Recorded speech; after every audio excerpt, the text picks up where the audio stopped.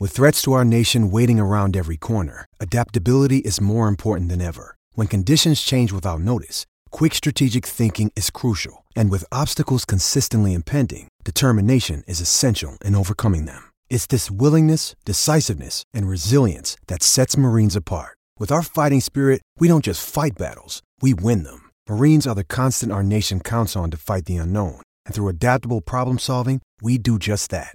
Learn more at marines.com.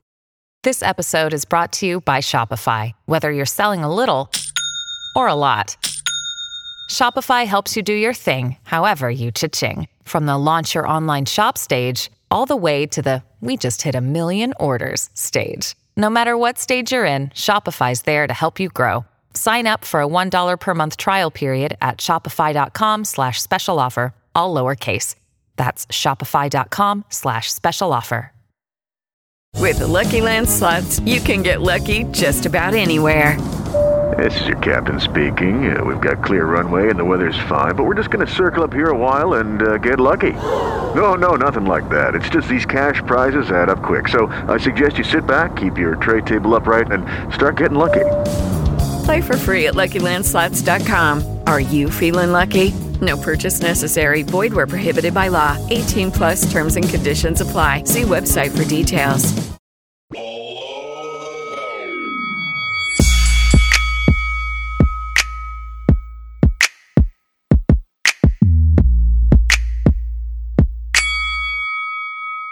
Below the belt.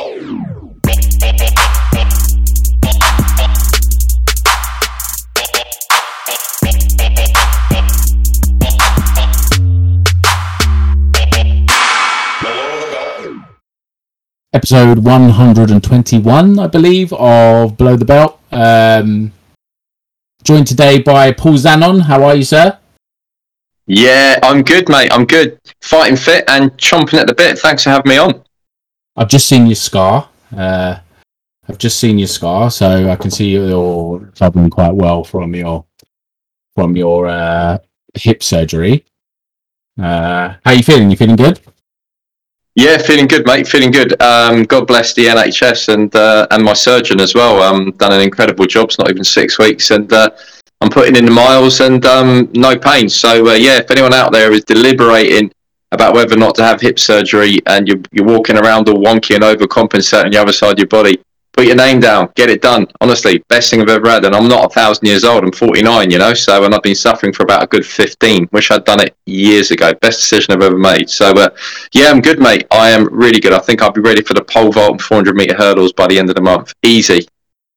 You did say just before we started recording as well that you were ready for if anyone wants any sparring, anyone at middleweight, super middle, anyone needs any sparring, Paul's available. The hip's turning over nicely now. You feeling good, ready for some sparring? Yeah, kind of more sort of virtual than anything else. Anyone up for a bit of computer? I think Cal missed the word there. Computer sparring, yeah. So I'm up for that. Yeah, all formats. PS3s, whatever. I'm down with it. Mm-hmm. Well, that was the last time we got a boxing game, was when the PS3 was out. It was so long ago. But that's another topic for another time. So this weekend, we had the David Evanesian main event. Obviously, the Chris Eubank Jr. fight fell out of bed right at the very, very last minute. How did you feel about that whole thing with the card? Was it anything that the promoters could have done differently, do you think? I don't know. I mean, whenever Chris Eubank Jr. pops up on the timeline on Twitter, it doesn't take long for Liam Williams to suddenly pop up and say, "Hello, do you want to have a little chat?" And he would have turned up on the same day. And Liam's not; he walks around pretty much near weight all the time. He's as fit as hell. I'd have loved to have seen him stepping in at last minute, and I'm sure he would have given Eubank a good fight. But it's a shame. It was a couple of times that Eubank kind of got let down there, and when he was commentating on the Joshua Usyk fight, you could see he was, chomping at the bit to want to get in the ring, and he's dying to get in there and break a sweat again. So, I felt a little bit sorry for him. But in the same breath, I think there probably were fighters out there they could have got if they really wanted to, but it didn't happen. But hey, I think at the end of the day, David Avanesian produced the goods, and that the highlight fight, and now all lights on him. Without being funny, but whoever Chris Eubank was fighting, I don't even remember the insignificant names that were being thrown around there, but it certainly wasn't going to be going for a world title at any point soon. Whereas Evanesian certainly will be.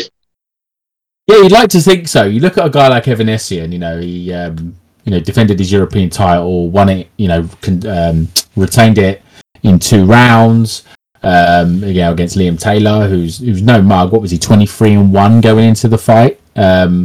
So, he's defended his title traditionally, and I've said this before on the pod, the EBU title always used to get you a WBC title shot. It would always get you pretty close. I remember, was it Albert Sosnowski who got a fight with Vitaly Klitschko after winning the European title? Yep. Skelton, after he won the European title, got a WBA title fight.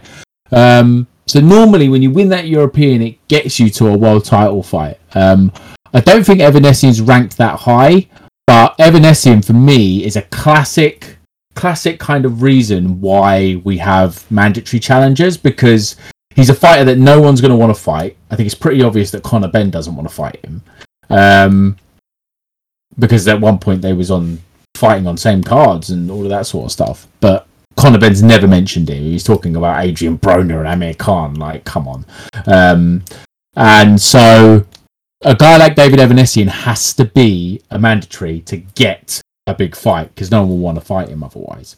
What did you think of his performance and like his kind of prospects going forward?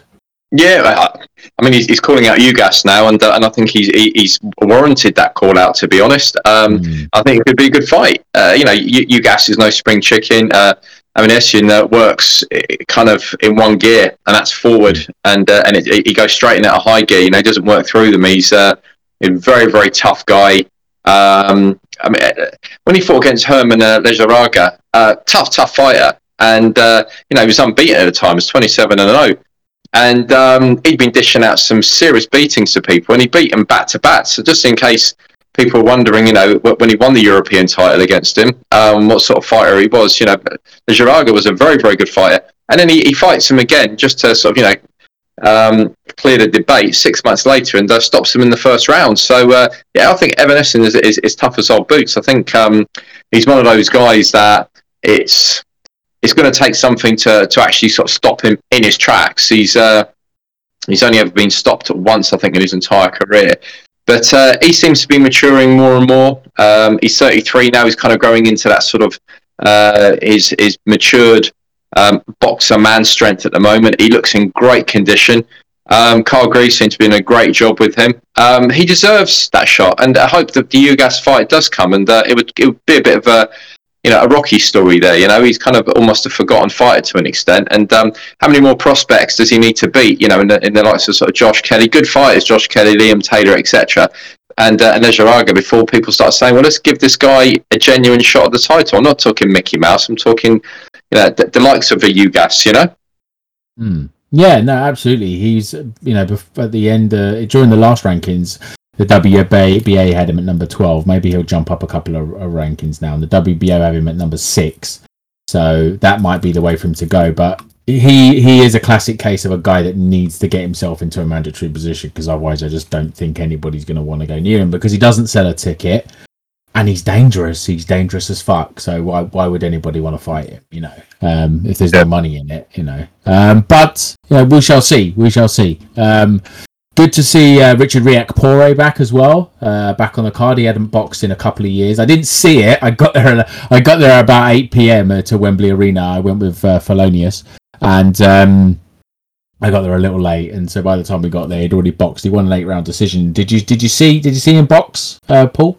I saw the fight. I thought it was good. I thought there was a little bit of ring rust in there. I thought that the version of him from a couple of years ago, because we were actually mentioning a few podcasts back when we were like, where is Richard Riak-Pore? Someone find this man. And because Steve, the only person to put a blemish on Chris Billiam-Smith's record, and Chris is a good fighter. So it's really good to see him back. Really good. I think he might need another fight or two, tune-up wise, to get him back to where he was, but I thought it was certainly a great homecoming fight. I think that before he was on trajectory to sort of say European, and then possibly sort of climbing up to somewhere, some sort of a Mickey Mouse interim world strap that he could go for. He's away from fighting the likes of Coley. But if he's able to produce a couple of vintage Riapore style wins, then hey, you never know. But I'm glad to see him back on the circuit. Very glad. Yeah, definitely. He's got stoppage wins over Chris Billam-Smith and Tommy McCarthy. You've just had a pretty decent fight for the European title. He might be one of those that the board orders a fight, a rematch of sorts between him and Chris Billam-Smith for the British title, and that might get him back into the mix again, really. Because at the minute, domestically, he's kind of on the outside looking in, but hopefully, because he kind of warrants it, really, doesn't he? Like you said, maybe another fight or two in quick succession, before March, April of next year. If we can get a couple in before March, then we can hopefully see him in with Chris Billam-Smith in a rematch, or Tommy McCarthy in a rematch, or whatever there is out there for him. But yeah, definitely good to see him back. But obviously this weekend, there's a lot going on this weekend, but I thought it'd only be right to talk about what happened a couple of weeks ago. We've already done a podcast about it, but I think because you picked the correct winner, I think it's only right that you kind of have your opinion on it. It was such a big fight and such a big event and such a big story that I don't think that people will mind if we talk about it again. And it's obviously Anthony Joshua losing his heavyweight titles to Alexander Usyk. You picked Usyk, didn't you? How confident was you in that pick going on the night itself? Yeah, I still was. I mean, I've been picking Usyk on points for a few weeks, and a lot of people are sort of saying to me, he's going to get smashed, a good big un beats a good small un, etc. But the big un wasn't as good as the small un, as simple as that. And I think he certainly played into Usyk's favour was that Joshua looked very gun shy. He just did not want to let the hammer go. And when your biggest advantage in that fight is your power and your size, and you're trying to box, you don't try and box a boxer who's smaller than you. He's going to run circles around you, and that's exactly what happened. And within about the first 15 seconds, Usyk did a little sidestep and landed the straight left, and I was like, we could potentially see a stoppage here. And honestly, I thought Usyk would box exactly the way he did, but I didn't think that Joshua would be as static as he was.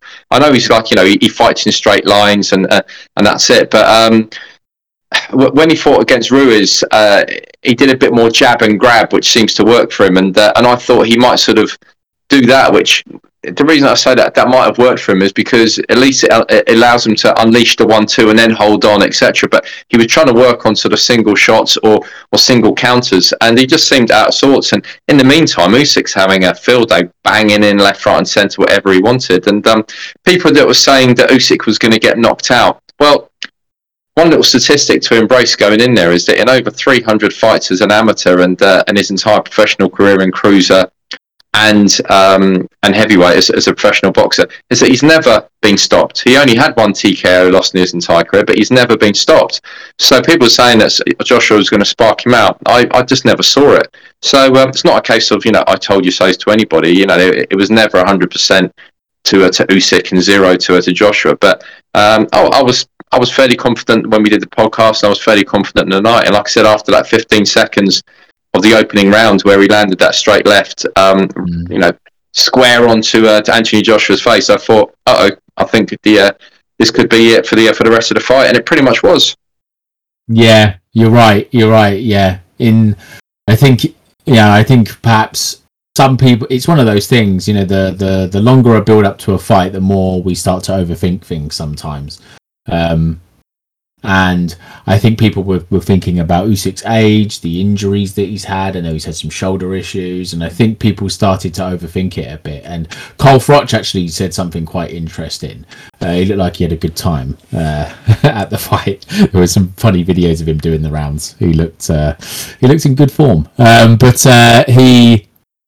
he said you don't box a boxer, you fight a boxer, and you box a fighter.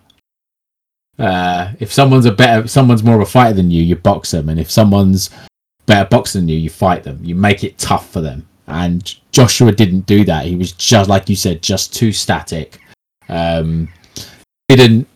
Didn't really use his side. Everyone always uses the phrase size and strength. Joshua didn't even look like the stronger man in there. It didn't even look like, when they was in the clinch, which there wasn't many, but when they did have a clinch, Usyk was kind of moving him a bit. Like it wasn't like Joshua's size translated into strength, Not sure that he was particularly the stronger man in there. But Usyk, I think we have to just, I think it's really, really important that we don't focus too much on the A side or the star or, the British guy. We just have to give Alexander Usyk his flowers and say that it was a brilliant performance, that he thoroughly deserved to win. Probably won 8 rounds, maybe even 9. Fair play to him. How did you have it, like score-wise, on the night? Yeah, I actually had it 8 rounds to him.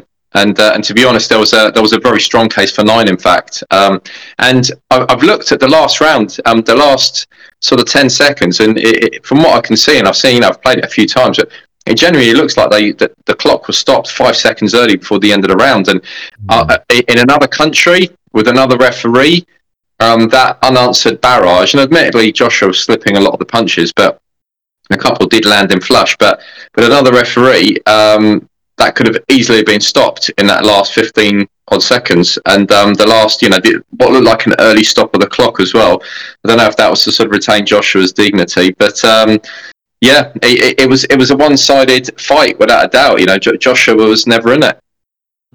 Yeah, that's the other thing. Really. I don't know. There was some talk around, because you have the DAZN clock and then you have the official clock, which the British board or the timekeeper keeps. Sometimes there's a bit of disparity between those two. So that may have happened. I'm not sure. I've not looked back at it. But how, obviously Usyk's performance was brilliant, and he's going to be a favourite going into a rematch.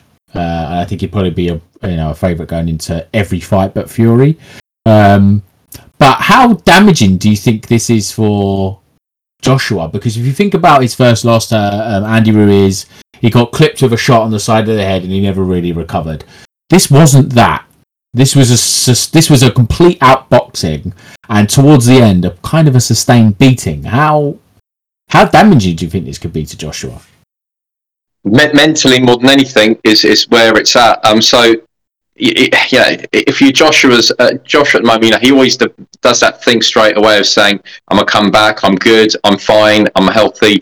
Next challenge, etc. And bring it on, and I'll fight Fury for belts, no belts, etc." But in his mind, he'd be thinking, "Okay, I beat Andy Ruiz during the rematch, but I beat a sort of 29 stone version of him. I know it wasn't 29 stone, but it was certainly about 21 and a bit. Beat a fat ass version. But by the way, Andy Ruiz has had some ink done, yo. Have you seen that? Yes, he's had back done. He's running out of natural space there to be able to put anything but ink there. So fair play to the Ruiz Jr. But if he thinks about that and says, "Okay, well, I beat Ruiz Jr. in a rematch, but he was a much larger version, and all I did was basically sort of move around a little bit more, and that sort of saved me."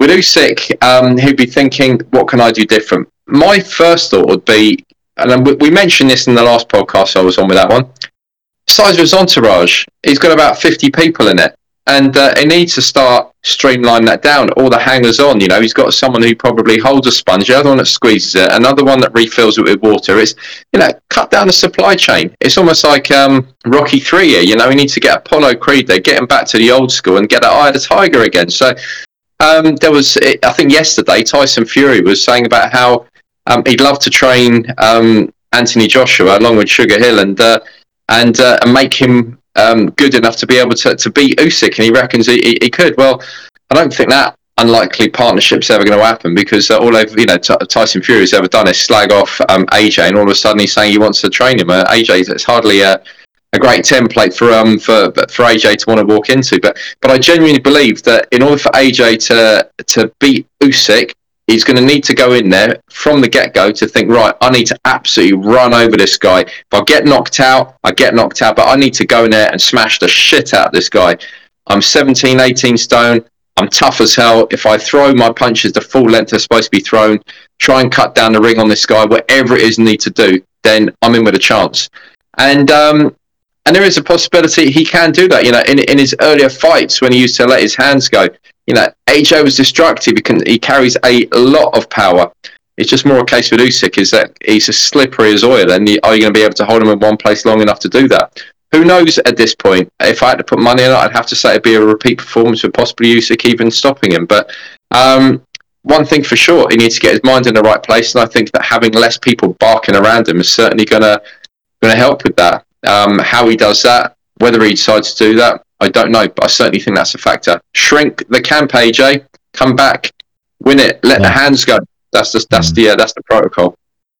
There's a lot to talk about there, but there's a couple of things I wanted to ask actually. You said about the size of the entourage and the camp, and I agree. It's just a load of your mates standing around in matching t-shirts and matching caps. It's just like, you don't need it. You don't need all of that. I know he's a big name and you want to have some people for crowd control and stuff like that. If you're out and about, then you want to have some bods there just to keep people away wanting selfies and stuff like that. I kind of get it, but when you're in camp, and you kind of need to be focused on the task at hand, and especially when you're going in against elite fighters like Alexander Usyk. I'm just thinking about, the thing is with Joshua is he wants to fight everybody. I don't think he's. I'm not sure Matchroom wanted to make the Wilder fight. I don't think Wilder was really at the front of their minds when that fight was really there to be made. Joshua wouldn't really talk about him. It was kind of an odd situation with Wilder. But I think Joshua genuinely will fight anybody, including Wilder, including Fury, anybody. And I think that's admirable. But for me, I didn't watch loads of the post-fight stuff. But Joshua almost doesn't seem gutted about losing fights. Particularly this one. He didn't seem like really devastated. You think about fighters and when they've lost fight, you think about Ricky Hatton when he lost to Mayweather. If you got Carl Froch when he lost to Ward, they were gutted. And you just don't get that from Joshua. It's just all these kind of David Brent style quotes, and he just seems, maybe it's because, I've got a rematch, I'll make it right in the rematch. But I think it's almost like, and I think I saw it was Stephen Breadman Edwards, the trainer for J-Rock, for Julian Williams over in America, and he said something like he doesn't mind losing. Do you think that's the case? Do you get that impression from Joshua? No, again, I'm going to blame this on his entourage. So I'm not going to mention the name, but one of his key entourage members of staff on the payroll, the day after AJ lost, he puts out this tweet saying something like, not all champions need to wear a belt. So it's kind of like doing that thing of, so let's play on the word champion and, we're sort of championing a cause are we or something, or, be a champion of humility, integrity. No, you're in the boxing trade. A champion here is defined by who's holding the belts. Stop all the bullshit. Don't sort of say, you're a champion is someone who's a nice guy. No, we're all fucking champions then, you know what I mean? This was a fight. They were fighting for belts. It was to be the unified champion. AJ lost. He's no longer the champion. Accept it. Don't come out with a bullshit comment to try and get a bit of traction out there. Sort of say, poor AJ lost, but yeah, he's still a champion. We will love you. Except he's the people's champion. Any more cliches and bullshit we can come out with. You want to be the champion, you go in there, you win the belts. You don't, you bow down, you say, I'm no longer the champion, but I can come back and I want to be the champion again.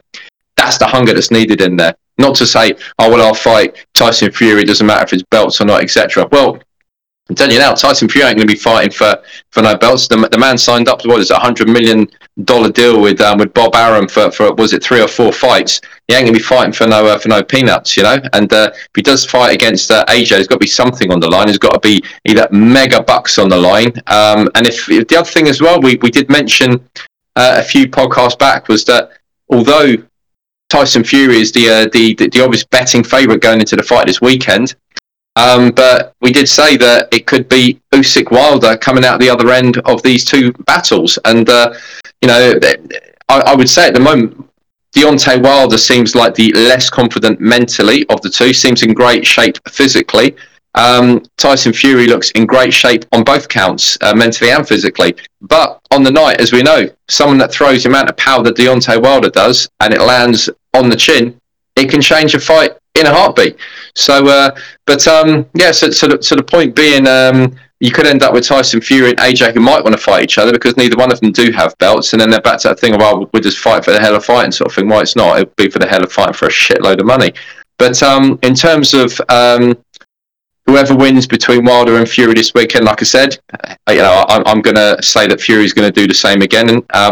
But there is a possibility when you've got that sort of power from Wilder that someone could get stopped, and so the dynamic changes again. So yeah, what's the definition of a champion? Come on, let's be honest. You've got to have some sort of a belt there, whether it be just the WBC, whether it be all the other token straps, wherever it is. But if you're a champion just by name, we're all champions. I should be ranked about number 3 in the world for whatever.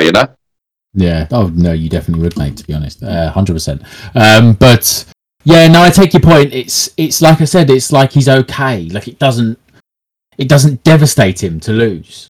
He's not devastated by it. Where other fighters, great fighters in the past, have been absolutely devastated by losing. They don't leave the house for a week or whatever. I remember Josh Warrington. Yeah. Josh Warrington the other week talking about losing to Lara and losing his undefeated record. He said he didn't leave the house.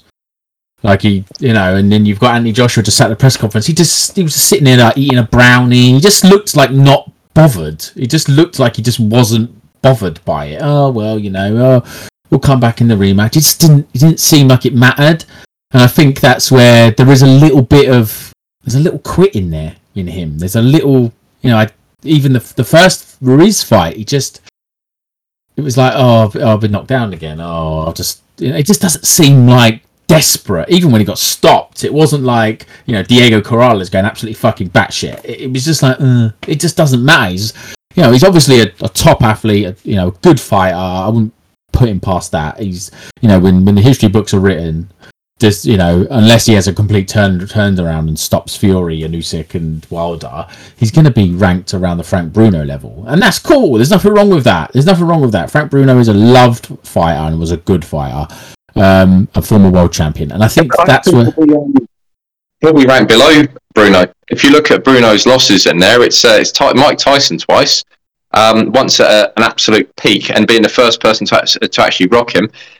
Tim Witherspoon, bloody good fighter as well, and the other fight where he lost against Bone Crusher Smith, he was actually winning the fight by like about 11 rounds, and then just ran out of gas and got clipped, and that was it. So I'll put Bruno ahead of AJ at the moment, resume for resume. Forget about how long the belts are being held for there.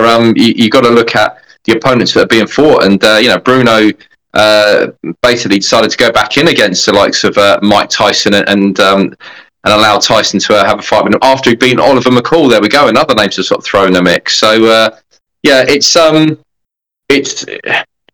it's testing times for AJ at the moment, absolutely.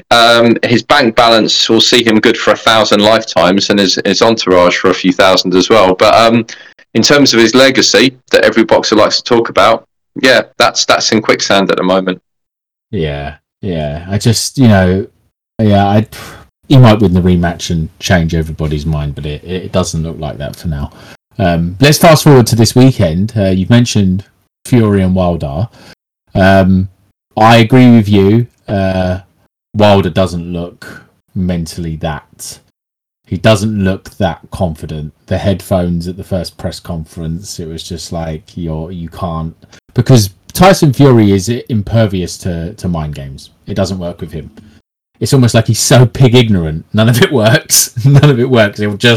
It doesn't. Nothing, and it's almost pig ignorance. And I'm saying that in the nicest possible way. It's titanium there. You're not getting in. You're just not getting into his head. So I think the only real question is, what kind of shape is Fury in mentally and physically? Do you give Wilder any shot at all? I think, like I said, if you got that sort of power, and Wilder does have a shitload of power, you could just look at his knockout record, albeit against some pretty shit opposition, but he can knock out an elephant. He really can, But Fury is similar to Usyk. He's not just going to stand there in front of him. He's able to slip and slide a punch unbelievably well, especially for his size. So I think that Fury's going to be even more determined to want to make a statement this time, and I think he'll impose himself even more. I kind of half expect Fury to come in again between that sort of 19 to 20 stone range where he looked really comfortable last time, and literally throw his weight around. And I see it going the same way. The only chance I think Wilder has is by letting the hands go from the very beginning and going for broke. At least in that way he can go out on his shield. Hopefully the shield doesn't weigh too much this time, because last time it caused an issue walking in, didn't it? Yeah, I would really like to see him have an entrance like Mike Tyson. Towel over his head, no music, walk in, no excuses, no bullshit, strictly business. Get down to business and go for the win straight away. I think you're right. You look at Fury. Fury's aesthetically, he's never gonna look like an Anthony Joshua. He's never gonna look like an Adonis. He is what he is.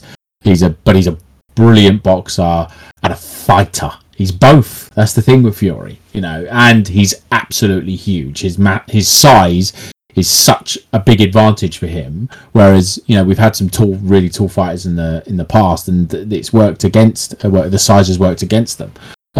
This isn't the case with Fury. The size is such a big part of his strengths, being taller, being rangy, being heavy, being able to lean on people. He's not like Joshua. He uses everything in his arsenal. He uses his feet, his range, everything. He knows what works for him. It's tough. It's tough for Wilder. But like you said, Wilder has that fight changing power. We saw it in the first fight. He dropped Fury twice. He was getting comprehensively outboxed by Luis Ortiz in the second fight. And found a shot. He was nearly stopped against Luis Ortiz in the first fight and found a shot. This is Luis Ortiz who nobody wants to fight. Dylan White never wanted to fight Luis Ortiz. He wanted to fight Povetkin when Povetkin was ranked number 2, number 3 by Ring Magazine, and then he failed a drugs test. Wilder's not been out there ducking people. He's just for sanctioning bodies and everything else.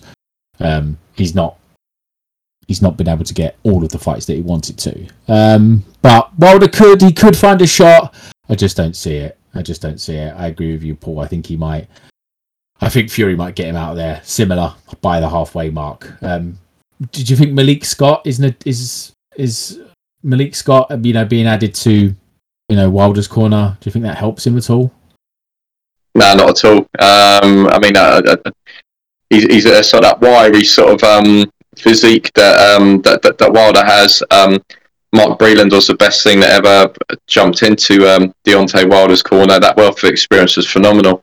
Getting rid of him, I don't know how much sort of humble pie he would have had to swallow, and whether Breland would have ever taken him back. But he's the man that he would have wanted. He was a great boxing brain, and he saved his ass from getting even more comprehensively whooped than he already was against Fury, and that's a sign of a good trainer as well. So Malik Scott, not really. No, I don't think he's the right person in his corner, and I think he needs an old school trainer. I think he needs that discipline there. He almost needs that sort of army military discipline in there, of someone to sort of really shake him up and say, right, this is how we're going to do things. Wilder likes the sound of his own voice a little bit too much, and he likes a bit of the hoopla and the jamboree that comes with it. Not to the extent of an Anthony Joshua in terms of the numbers of people that go around there, but he does like the party atmosphere in there, and I think that seems to have been ever more prevalent ever since he's got rid of Breland, and I think that's going to be to his demise.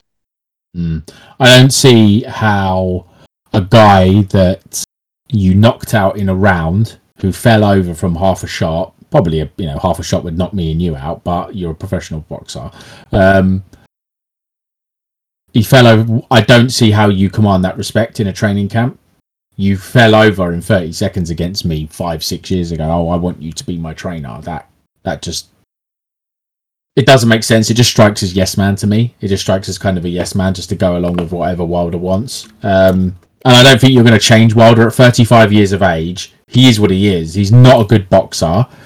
But he's just got but 3 things that he has are fight changing power, a decent engine, and a belief in his power. He believes in his power from round 1 to round 12. He believes he will find a shot, and I admire him for his self belief and the belief that he has in himself. But I don't see it. I don't see a change. Probably the more competitive fight this weekend for me is Anthony Fowler and Liam Smith up in Liverpool. Have you done a Liverpool fight night before, Paul? Yeah, I've done a few. I covered a few of Martin Murray's fights up there, and Right. did a couple of book signings over there. Jamie Moore's book and Martin Murray's book, and I love Liverpool. I really do. It's the whole area, the scene around there, and the atmosphere, the crowds here are absolutely superb. So I've seen Tony Bellew when he was defending his cruiserweight crown there, and I've been to a number of fights. Great atmosphere, love it. The one thing they always say about the Liverpool crowd is that they know their boxing. They know their stuff. And I remember the Nathan Cleverly Tony Bellew fight, the first one, and somebody said, whoever was commentating that night said, the crowd, we think Cleverly's got this, and I think the crowd know Cleverly's got this, because they went very quiet in that final round, and I think they knew that Bellew had not quite done enough that night. They're a knowledgeable crowd, aren't they? Similar to the Belfast crowd, actually, I find. Yeah, absolutely. I remember when Rocky Fielding was fighting against, I think it was likely a lad from North London. I'm getting a bit of a brain fuzz here. John Ryder, there we go. And John Ryder and a lot of people's cards basically won the fight, and similar thing. The crowd started going very, very quiet. Rocky got the nod, and I was happy for Rocky because I know him, and he's just an absolutely lovely, lovely man. And he didn't sort of start doing any victory dance, etc. He went over and congratulated Ryder, and that was it.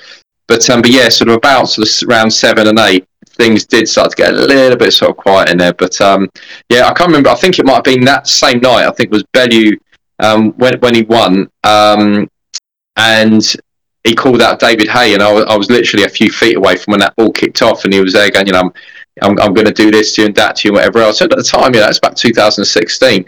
I think he'd just beaten Flores, BJ Flores, who was David Haye. Right, yeah.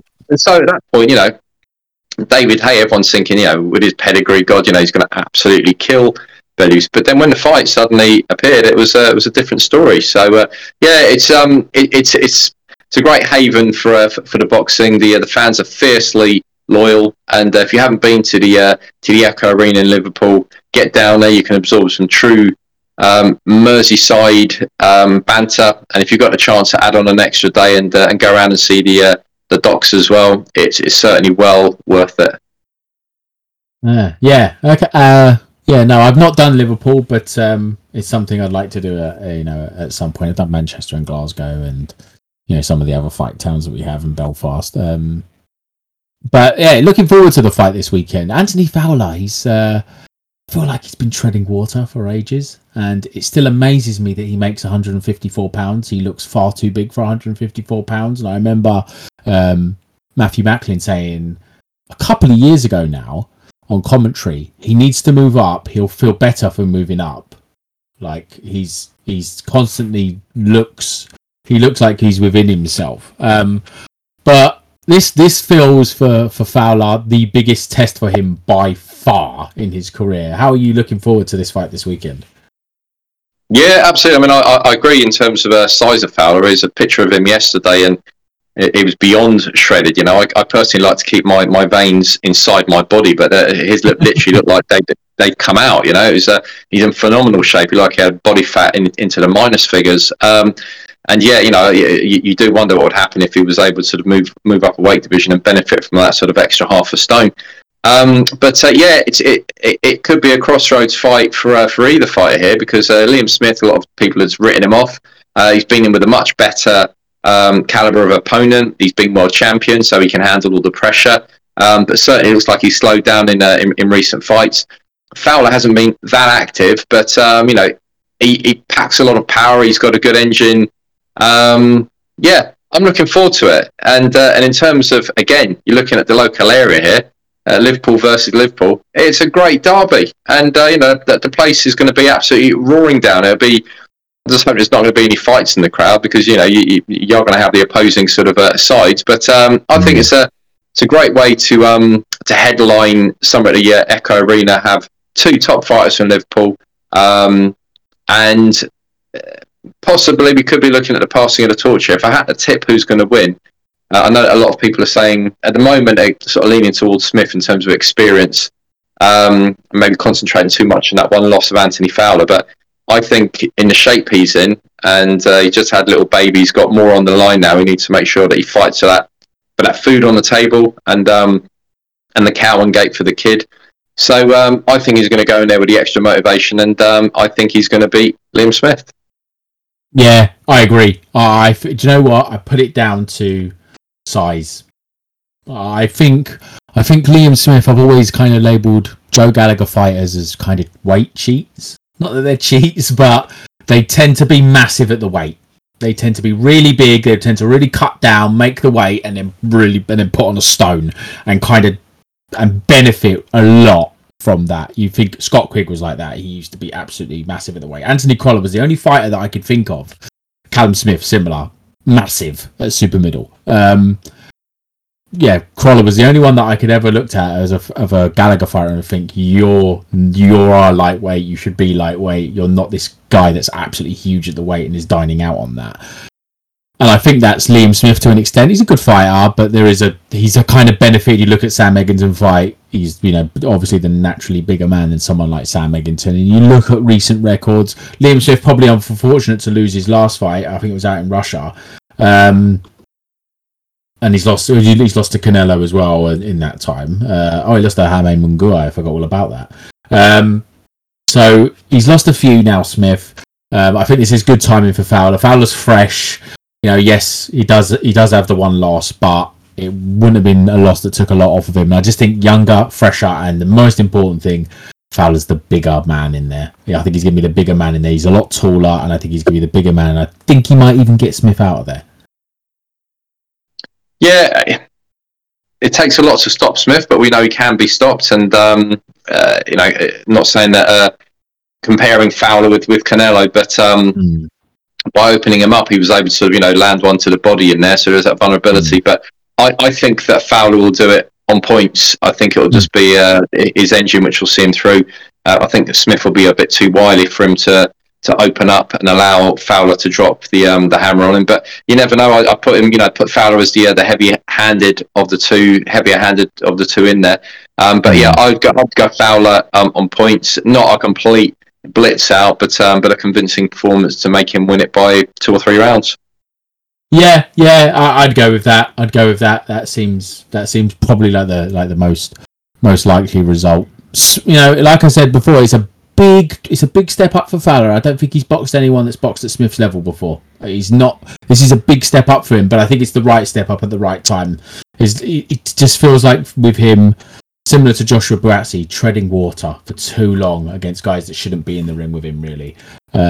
So there's, I'm looking forward to it. I think it'll be good on DAZN this weekend. Yeah, I just say there's some good. You got a good undercard in there with. Tell us about it. Yeah, you got Cheeseman, Troy Williamson as well, which it's a great fight. And Cheeseman, if you look at his resume and who he's beaten, beat Sam Egginton, and who came off probably the fight of the year for the UK. And that Troy Williamson fight, I think that could be an absolute barn burner. Certainly one to watch. It could even be the most exciting fight of the night, actually. You kind of never know what to expect with Cheeseman. If he's in just above his neck in terms of experience, and he really struggles like he did against Garcia, but if he's against a good domestic opponent, which is here, you can see you could sometimes get a British Classic. So I'm hoping that's what it's going to be, and who's going to win it? It could pretty much be a pick and fight after 3 rounds. You sort of might get a feel of where it's going. I'd probably go for Cheeseman, but who knows? Really looking forward to that one. But another one I'd just like to mention is Natasha Jonas. So in terms of matchmaking, I don't know what's happening in her sort of personal life or boxing life or whatever it may be, but you look at her previous 2 fights, she draws against Terry Harper on a split decision back in Matchroom HQ in the middle of COVID last year. And I actually thought she did enough to nick that, actually. She was a more aggressive fighter, and thought she'd done really well. And Terry Harper was hardly sort of bouncing up and down like she knew she'd won it. She was certainly dubious to the fact. And so she gets a split decision there. And then she fights against Katie Taylor at the Manchester Arena in May of this year. And again, it wasn't a landslide. There was only two judges had Katie Taylor winning it by 1 round, and 1 judge had Taylor winning it by 2. So, and then all of a sudden, she's fighting kind of like bottom of the bill almost as to be arranged. And you think to yourself, why is this lady? Because Natasha Jonas is no spring chicken now. She's 37 years old. She should be in there fighting for another world title again. She's just done 2 back-to-back, and now she should be having another go at, another piece of the alphabet soup in there. So, but instead, she's fighting for to be arranged. And I don't think any fight of any sort, unless it's for a title at the moment, is just going to do anything apart from clock up mileage that she unnecessarily needs to get. I've always wanted to see her fight Delphine Persoon. I think those two at Super Feather is a brilliant fight. I think those two would be great. Persoon's known over here because she's boxed Katie Taylor twice, but Persoon's not a lightweight. She said so herself after the second Katie Taylor fight, I'm not a lightweight. I need to be back at Super Feather. Jonas and Persoon at Super Feather, I think, will be a cracking fight on perhaps a box office undercard, something like that. I think that would be brilliant, and I think it'd be one of those that deserves 3-minute rounds, to be honest. I think that would be really, really good. I think you're right about Jonas. I think she deserves a rematch with Harper. I think she should have got a rematch with Harper straight away. They had a draw. You've drawn, so let's have a rematch. It just seems so obvious that they should have had a rematch, but I doubt very much that Jonas said, no, I don't want another world title fight against Terry Harper. That doesn't make sense. It can only be that Terry Harper thought, I've got better options going elsewhere. I know she was looking to unify at one point, but that kind of fell out of bed back in May. I'm not sure what's going on with her next. I don't know if she's going to enter the World Boxing Super Series, because that was supposed to be around that weight class in the women's division. That's all gone a bit quiet, actually, the World Boxing Super Series. Not heard much about that. I don't know about you, Paul. Have you heard much about that? I think it's partly also dependent on the whole sort of COVID situation again, because there's still vulnerabilities out there. The coronavirus curve, in terms of cases and deaths, is still increasing in certain countries, and there's any spikes at all, then everything gets put in jeopardy. So it's a tough one. But you got to remember that only in March last year, Breeders were supposed to be fighting Dorticos, I think, and I was supposed to be going to that in Latvia, and that's only last year. We're in October now. I'm just talking, March last year. But during that 18 months that we're looking back on there, an unbelievable amount has happened within the world of boxing, and in terms of attendance, an unbelievable amount has happened there as well. So I cannot wait for that World Boxing Super Series of the ladies to kick off. I really can't. It's not long overdue, and it'll get rid of a lot of crap. I don't mean like shitty boxers, just a lot of Mickey Mouse titles, and it'll start showing the best of the best within ladies, and it'll get them more marketable traction, and it will get them more financial traction as well. And that's what they need right now. Yeah, anything that can get these top women boxers that we have, that can get them exposure, that can get them on big cards, is obviously good for the women's division, because we know people like Persoon and Jonas and Taylor because of Taylor. So it'll be good to see a tournament, but around that weight class, around that super feather lightweight kind of weight class, where you can get all the belts in, have a undisputed champion, because that's what you want really coming out of a World Boxing Super Series. We've seen it already with the cruiserweights. Hopefully we can see it again very soon. But I think that'll do, Paul. That'll do. Thank you so much for your time. Thank you very much for having me on, Cal, and hope you have a cracking weekend, and bring on the fights. Yes, bring on the fights indeed. All right, thanks for that. Take care. Sports Social Podcast Network. Hey guys, it is Ryan. I'm not sure if you know this about me, but I'm a bit of a fun fanatic when I can. I like to work, but I like fun too. It's a thing. And now the truth is out there. I can tell you about my favorite place to have fun. Chumba Casino. They have hundreds of social casino style games to choose from, with new games released each week. You can play for free anytime, anywhere, and each day brings a new chance to collect daily bonuses. So join me in the fun. Sign up now at ChumbaCasino.com. No purchase necessary. VGW Group. Void where prohibited by law. See terms and conditions. 18+.